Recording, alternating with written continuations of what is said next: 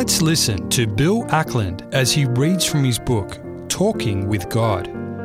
Today's prayer is about prayer and is entitled The Privilege of Prayer. And the text to match this prayer is found in 1 Thessalonians 5:16 and 17, which says, "Never stop rejoicing, remaining in a spirit of prayer." And then the introductory thought is as follows. People approaching God early in their commitment to Him are very often timid, a little fearful, and that a certain high standard of expression needs to be used, or God will not hear us. God not only hears our words, He also reads the spirit of devotion, prompts them. He hears an African tribesman in a similar way to an Oxford Don. The important thing is this: our heart must be in our words. Our dear Heavenly Father, tonight I am stricken with the conviction that I need to invest far more of myself in the most precious privilege of prayer. Do members of the human family, do I, really understand that through the medium of prayer, we have been granted the high honour of approaching in this intimate way the supreme ruler of the universe? So often we do not sense the wonderful opportunity that we have through prayer, the time to open up our lives to the only one who has all the answers we crave to our problems, challenges, worries and concerns, and for seeking our way through life's mazes.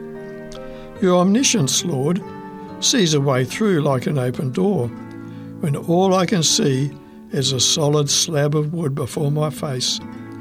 I should recall Peter's release from prison by an angel, to whom a prison lock was no lock at all. Later, Paul and Silas too were released in a similar way.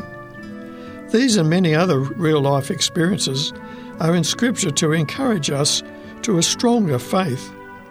When we come to you in prayer, we can do so with a consecrated confidence, believing that all we pray for according to your will shall surely come to pass. This is all done for a dual purpose, of course.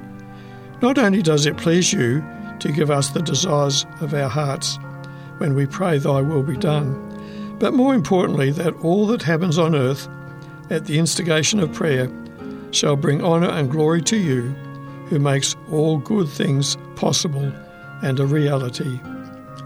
Your word provides examples, O Lord, of the prayers of your people, of changing events and the history of nations, and people's personal histories as well. Why are we so timid in seeking a good outcome from your hand when you are waiting to answer the prayers we often never pray? Please give us, Father, that holy boldness that when united with awe and reverence for who you are, will enable us to pray for those things that shall advance your kingdom in our own lives and in the life of the world about us. One day, one glorious day, prayer will be swallowed up in sight, when we shall no longer see through a glass darkly, but then we shall see you face to face. We long for that time, O Lord, but in the meantime, we thank you for the privilege of prayer. In the name of the one who taught us to pray, our Saviour. Amen.